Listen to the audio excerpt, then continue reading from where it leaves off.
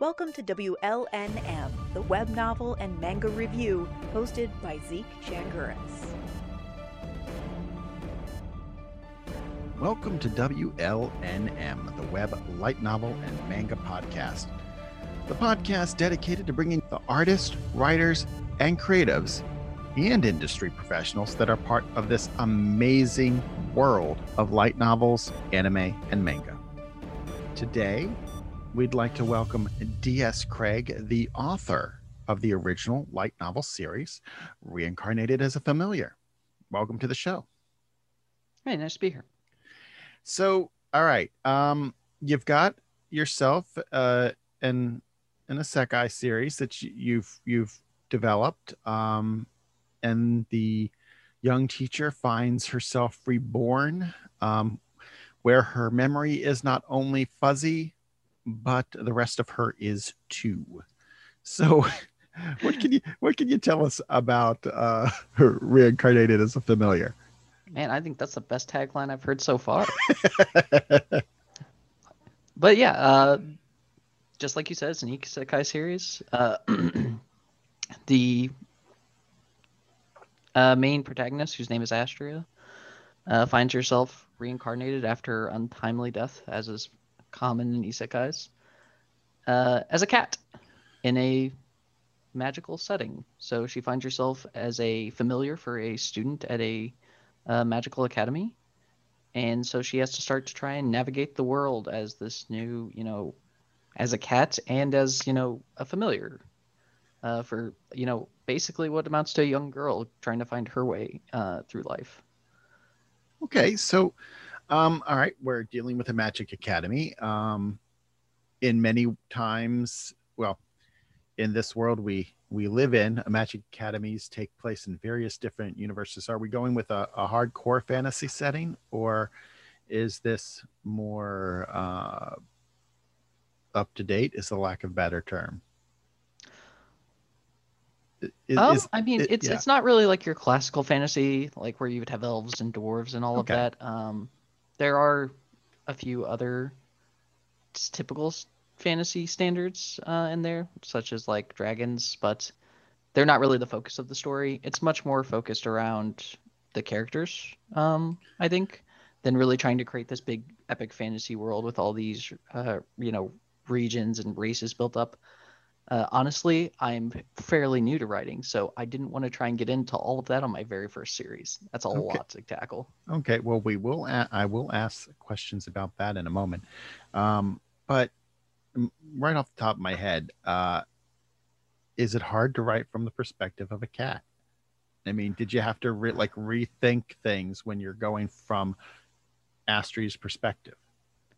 A little bit. Like, in particular, gestures and stuff are hard because you want to do things like you want to say that, he's, like people sigh and they do all these different normal human gestures, but cats don't really do that. Like, and sometimes they're like physically not able to do that. So you have to kind of rethink the way that a person might express their emotions, and the way they might react to certain things.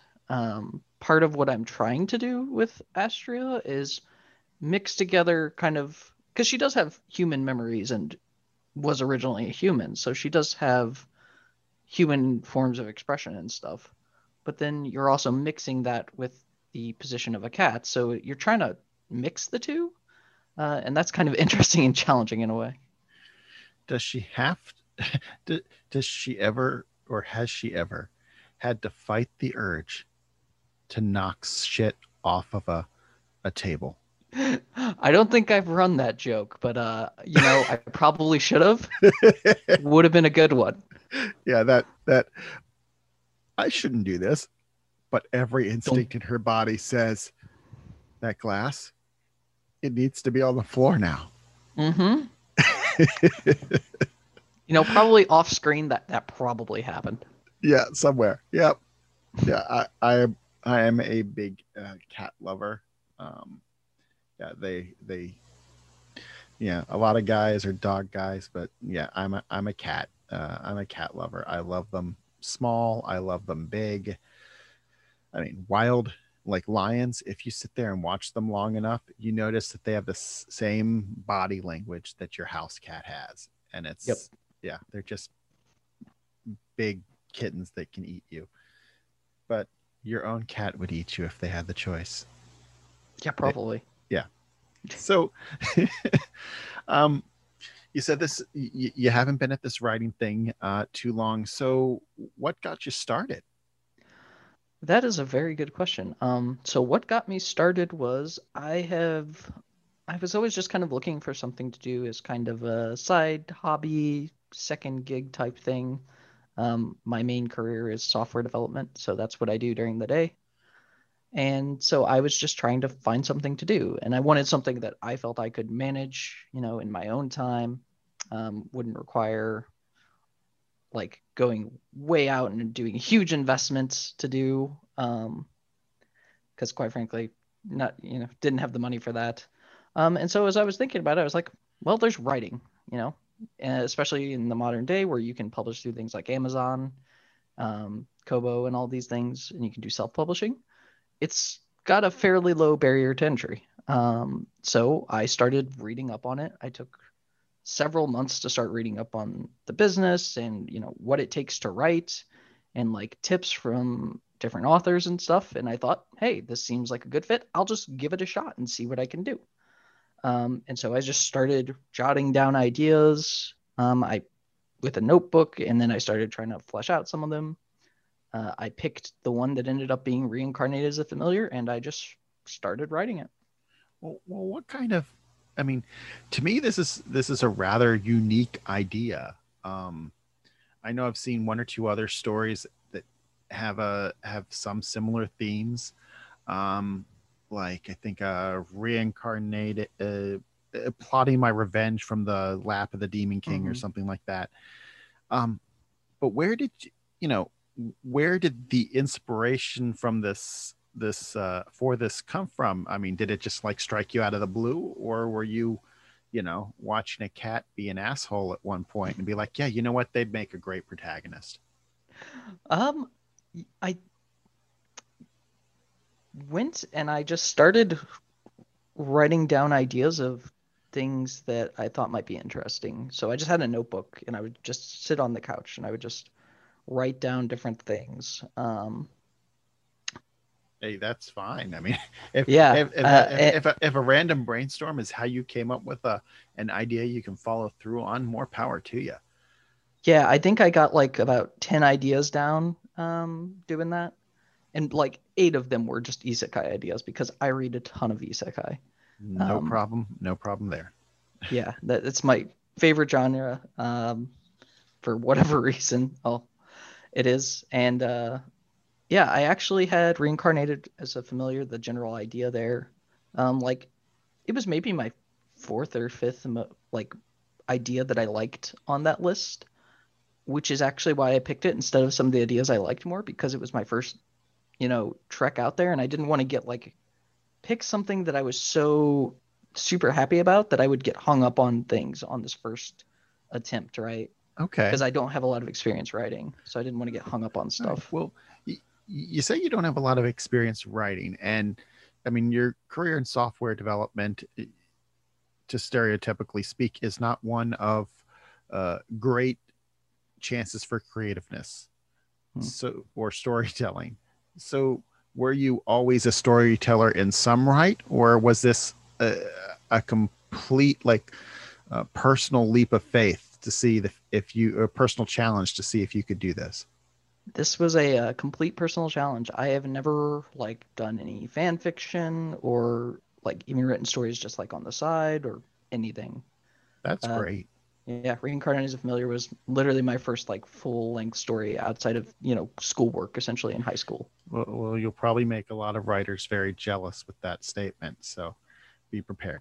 There are plenty of them that have been writing since elementary school and can't finish a novel. So yeah, the fact that you got through the entire thing on your first try, that's pretty awesome. So as you are learning this process, do you have a moment in that process where you were like, oh my God, I did it. I did this. I wrote this scene or came up with this idea. And you're like, I did it, damn it. I'm good at this. Is Oh there man. a moment that you're proud of while in the process? You're like, bring it. I can write anything. The moment where I was really like had that first big like jolt of adrenaline wasn't until after the first book was out. I watch reviews pretty carefully. I was, especially when you're a new author, I think that's like inevitable. You're gonna get hung up on that. Um, and I got my first review from somebody who had seen an ad on Reddit, and they rated it 5 stars, and they were like, "I really like this," and they left a good review, and that just was like on cloud nine is what that feeling was. Because up until then, I am a very self-pessimistic person typically. I can be very hard on myself and hard on the things I do. So I was very much just like, you know what? I'm setting my expectations that this will probably fail, and I'll move on to the next one and I'll get better. But that was just like moonshot for me. It was just like somebody liked this, really liked it, and it's not like somebody I'm friends with. What? Exactly. it's, it's not your mom or your dad. It's, yeah. When you get that praise from someone else, I've had that experience. You know, and it really just it makes you, even though most of us write for ourselves, there's that just that added, I, I reached somebody with what I wrote. Yep. And you hell, you usually hear something similar to that in like anime and such, where they want to reach people with their song or their book or their words, and you know make that connection. But the thing is, that's probably coming straight out of the guys who are writing these worlds to begin with, because there's something that, to know that you've affected somebody, or give them a good memory. That's a pretty almost heroic feeling, that you've affected somebody in some way. The In this process, are you a multi draft guy? How many drafts did you put together to get this completed? Book one was a one and done draft, basically. I did go over and do like some editing on the first after the first rough draft. Um, but I didn't really fix like any story elements really on the first book. It was pretty much one and out. Okay, but with that Um, statement, does that mean second book is taking it took a more critical approach to your writing?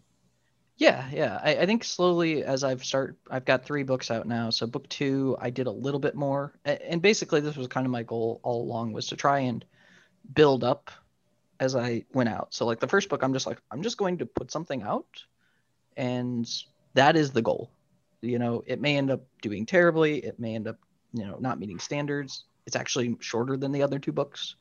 That's only about 50,000 words, but that's okay. The goal was just to get something out, and I just wanted it to be a quick, fun adventure. And then I can expand on that. So I just wrote it, and I did a read through to make sure there was nothing like crazy off the wall. Didn't make any sense. Yeah, like why? Um, Where was this thread going that never right. went anywhere? Right. Or just say, wait, that doesn't make any sense. That couldn't have happened with this thing that happened earlier. Timeline consistencies, stuff like that. Um, but then with the second book, I did a little bit more of going back and making sure that things flowed nicely. I did a lot more restructuring on the second pass. I still didn't really like go through and like do whole rewrites or anything, but I did a little more. And then on the third book, I really took a big focus of, all right, I've got my main story down and I know what I'm trying to tell, but what am I really trying to do for this main character that I focus on in book three, which is Rose, who's the new character that gets introduced in that book. What's the story I'm trying to tell for her in this book? And really focusing on making sure I nailed those points. Um, and so book four, I'm going to try and then take that a step further and do similar thing with multiple characters. right? And really focus and make sure I'm nailing more of those story points. And so I'm just trying to get better every time is my goal. A very systematic approach to bettering your writing. If you could, if I could convince some of my students to take that approach, my life would be easier. So, have you gotten to that point where you've written yourself into a corner, where you're like, "Oh God, where am I going from here?" Or have you been lucky enough to not write yourself into a dead end yet? I feel like I've mostly dodged the dead ends. Like I'm not really a planner. I kind of just go by my gut feeling a lot of times. Okay. At least for the overall storyline. I do have like long-term plans for where I want it to go and stuff like that. But I don't have like an outline of the series. Okay. So you're like a discovery writer, as Right. it was put to me. The first time I'd ever heard that language was doing one of these interviews, that a discovery writer is someone who creates the characters and creates the environment and then sees where the characters take them, as opposed to outlines their lives. Right. Yeah. It's kind of like telling yourself the story as you go along. Like you're kind of just you're telling yourself. And then at the end, you have a whole story by the time you're done kind of telling yourself Okay, what it is. so doing it that way can lead to surprises. Have you ever come up with? Have you ever surprised yourself? Been like, "Wow, I didn't see that coming." Yeah. I think in book 3 in particular, there's a character that gets introduced in that book um, that was actually an idea that kind of just came out of left field from a friend who was like, you should do something like this, after he kind of beta read the first pass. And I was like, Okay.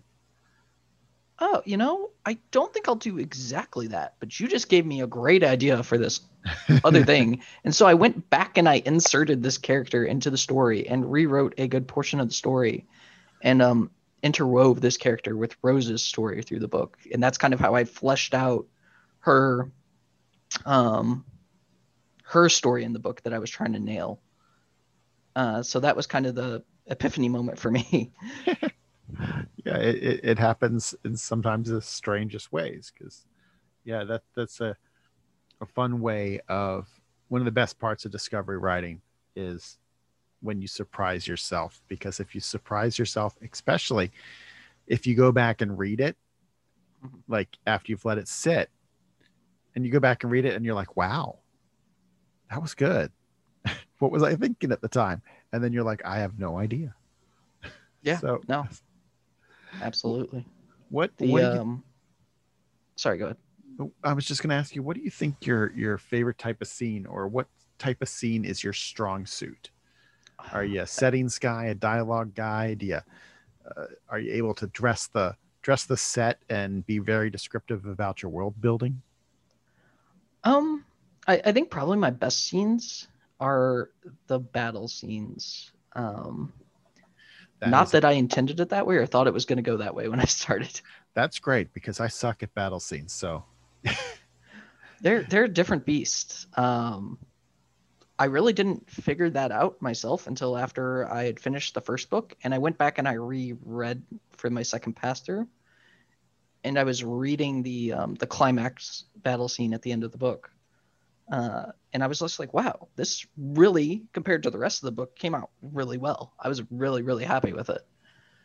is Yeah. What do you think the key to that is? What do you think the key to writing a good battle scene is? I think the key to writing a good battle scene is really tapping into the emotions of the combatants, and it can't just be like about, oh, this, and they do this with the sword and they do that with their sword, or they cast this spell and they cast this spell. There has to be like a display of their desperation or their anger or their emotions as they're going through this battle.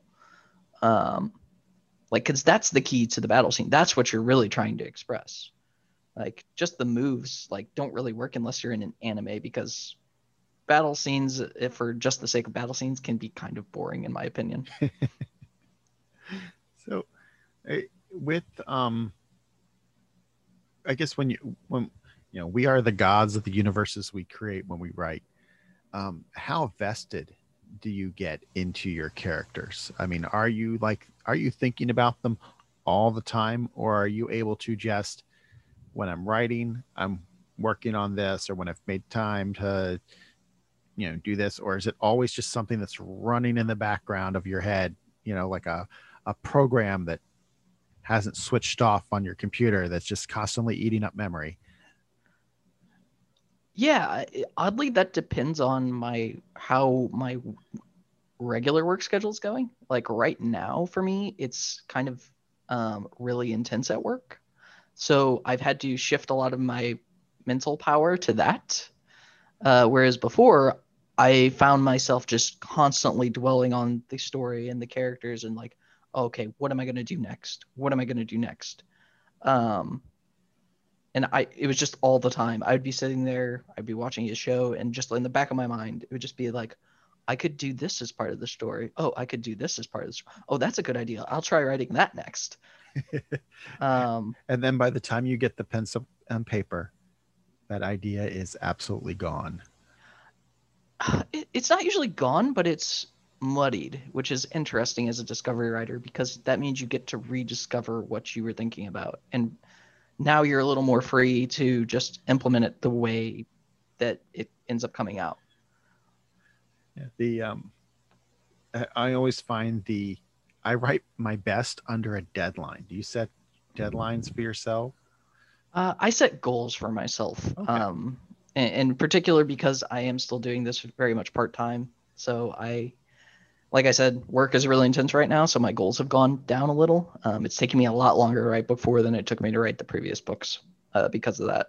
But I do try and make sure I do at least make my goal every day. Well, that's great that you make time for it.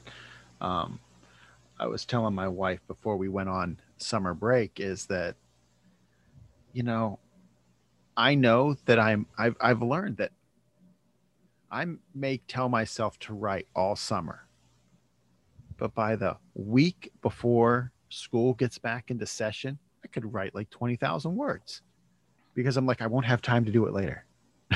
Yep. The writer's procrastination it's a dangerous disease. Hopefully you can avoid that. Yeah, I'm trying really hard to. Yeah. It's been a struggle lately with the book four, but I'm definitely slowly but surely getting through it. Okay. So is there well anything in your day job that a skill you've learned there that has helped you um in your writing? Yeah, actually, I think what we were talking about earlier with having a progressive approach to building up the writing skills um, is kind of the biggest thing because it's the same thing I do with any new software team, right? We start with like a base set of, hey, here's what we're going to try and accomplish. We try and keep it small, and things are going to go wrong. There's going to be things we don't like, but that's okay. We just iterate on it every time we go through. And we just keep doing that. We keep getting better and better. And so the team gets going faster and faster, and the content and the quality improves. Um, it actually follows, I don't know if you're familiar with the agile philosophy and software development, where you're trying to do small iterations and you're trying to improve on your processes every time. I'll keep that in mind. I taught computer science for 1 year, uh, and I got 5 kids to pass the AP test. I have no idea how, because I was in over my head, but I was really proud about that one. But yeah, now I got modeling and simulation next year, so we'll be using Blender and learning Unity. Oh, that sounds fun. Yeah, it's something that I have no experience in, and I will have to learn. Just like I'll be a week ahead of all the kids. So that's how I like to roll in the classroom. Man, that sounds rough. it, it can be, but you know, I mean, the a lot of what I teach is um, what's now called Microsoft something MTA Windows. I'm teaching them how to use Windows. and then Microsoft products. So there's a lot of career training that goes on in my classroom, which is great because, I've met plenty of professionals who can't open a frickin' PDF or attach anything to an email. So hopefully I make a little bit of impact on their lives. Yeah, I'm sure you do. That's optimistic for you. So you said you like, I mean, I like, I love isekai stories. And I've thought a lot about them over the years, especially since, Alice in Wonderland is an isekai story. Mm-hmm. I mean, and I can even cite even older examples than that. So the genre's been around for a really long time. And there's something about this, I think the escapism that lends itself to, and we all at times wish we could get away from our humdrum lives. And I think the isekai stories are that way that we try and really, escape from. We're like, oh, even though this guy died, things are better. Yep. Or I would prefer to be transported as opposed to, have to start from scratch, but okay. So what, we'll first go with, all right, what are you reading? What novels would you recommend, or anything that you've read that recently that you're like, you know what, everyone should be reading this? Oh man. Probably the story that I have to recommend the most right now is oh my God, am I really gonna blank on the name? I'm gonna do that. Tell me about it. Give me a plot and I can help. Okay, Ascendance of a Bookworm. There we go. There My you brain go. works. That is my absolute favorite story right now. It is just so well written. The plot and the world are so well fleshed out, and the character is just a delight to read about. I absolutely love it. And what a, I know it's a very fleshed out, but in a way it's such a simplistic story, yeah, go ahead. Yeah, it really is. It's nothing too crazy, like over the top. Especially at first, it's just this person who's born into this other world and loves books, but there are no books. Yeah. And it's just her quest to get books. Yeah, it's she's not off to fight the demon lord. She wants to bring literacy to the world by creating books. And mostly just so she can read books, because she wants to read books. Exactly. Yeah. Anything else that you've been reading that kind of sticks out in your head? Yeah, I mean, my other really probably one of my favorite series, I wish it came out more frequently, was Is It Wrong to Try and Pick Up Girls in a Dungeon? Yeah. Yes.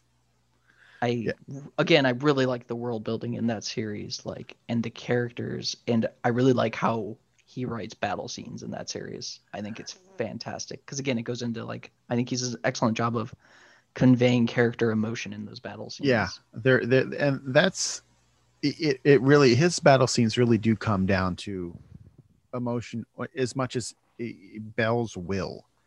Mm-hmm. Because that's kind of like the crux of Belle's abilities anyway. It's he needs to want to strive to be better. Yep. In order for his innate powers to activate. And I think that's a very interesting way for that world to be built, especially when it comes to the battle scenes. I grew up a Greek kid. Mythology always fascinated me. And anytime I'm watching a world or reading about a world that involves gods and goddesses, you kind of have me, because I want to see how people are interpreting things. How are they interpreting this character or that character? I mean, I found this to be the most comical representation of Hestia I have ever thought of in my entire life. Hestia is, to me, was always, dignified, quiet. She's the keeper of the hearth, the keeper of the family. And this version is just nuts. Yep. Nope. I am just a noisy, rambunctious small person. Yes. Yes. With a boob string, because The boob bras string. apparently are not invented. So, Yeah, but, fashion choices need to maybe be thought about a little bit there. yeah, a little bit. Although, going back to the writing styles. Have you read any of Shield Hero? I've read up through about volume, I think 10 or so of Shield Hero. I I really liked it at first. I really loved that novel at first. But then it Yeah, got to the point where there were just so many characters, and it did such, at least in my opinion, bad job of focusing on them. Like there just wasn't enough time to talk about all these characters that it just made me stop caring.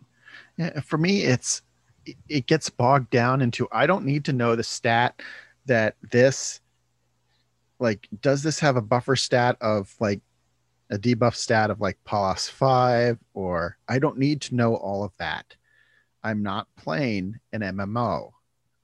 I'm Yeah. I'm trying to watch a character fight. I don't need to know if they're a +7 or +4 or have a skill level of 110.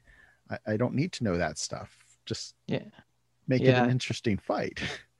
Yeah, and it does get bogged down in a lot of that. I kind of just skim that stuff if it starts to get to me a little bit. But yeah, for me, it was just like I kind of got to the point where I just couldn't care about the characters anymore. Yeah. There were just so many of them, and they were so like the stories were just kind of so all over the place. I felt and flat that I dropped it eventually. Yeah, I keep hoping that I'll get, a nice outcome in the end, but I don't know. I mean, it doesn't have me like flipping through like crazy.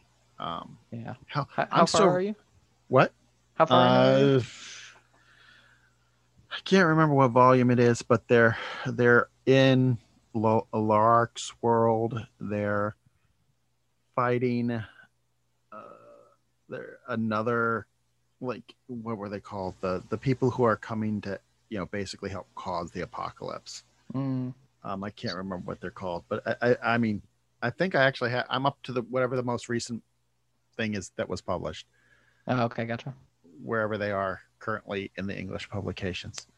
But I still read SAO, and this new arc is going to be absolutely fascinating, because the way they've completely they tipped everything on its head. Like, everyone who was in Alfheim online was then somehow dumped into this new game, and all their stats were reset. Oh, that's interesting. Yeah. And so, like, Kirito, can't, even though he has items in his storage, he couldn't hope to even lift his sword because his stats aren't high enough to lift his sword. Yeah, it's quite fascinating to see what is going on in Reki's head, but we'll just got to be patient. He's, at least he puts them out faster than George R.R. Martin, so That is true. So, if you before we wrap up, if you could go back a couple years and tell yourself, you know what, you're going to start writing, and it won't always probably be easy, what would you be telling yourself that would keep you going? I think I would tell myself, there are people that are actually going to enjoy it. Like maybe not millions of people or anything crazy like that, but there are people who are going to really enjoy it and are going to reach out to you and be like, "Hey, I really enjoyed this. When's the next one coming?" And that is like the greatest motivator of all time. Like it's just a great feeling to know that someone liked your story. And that is what I would call a near perfect answer for that one. We can find your work on Amazon, and we can look for updates for Reincarnation as a Familiar on is Ranobe RanobePress.com. Yeah, RanobePress.com.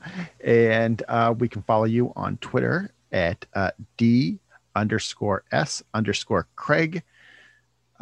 And I'm pretty sure, as you were talking about, I always like to mention that the barriers to entry in writing are so low now. It's great because I think every story is valid. Everyone has the right to put their stories out there if they only have the energy and motivation to do it. And I know gatekeepers at a publishing house keeping you from putting your story out there. And to me, that's really exciting because I love hearing people's stories. And if you are listening and you've liked this interview and you like to hear more interviews like this, go ahead and hit the subscribe button. Let me know that you like me, or at least like the creators that are coming on this program. And here at WLNM, we hope to continue to highlight the best that the independent creator has to offer. And until next time, keep reading. This has been a WLNM podcast.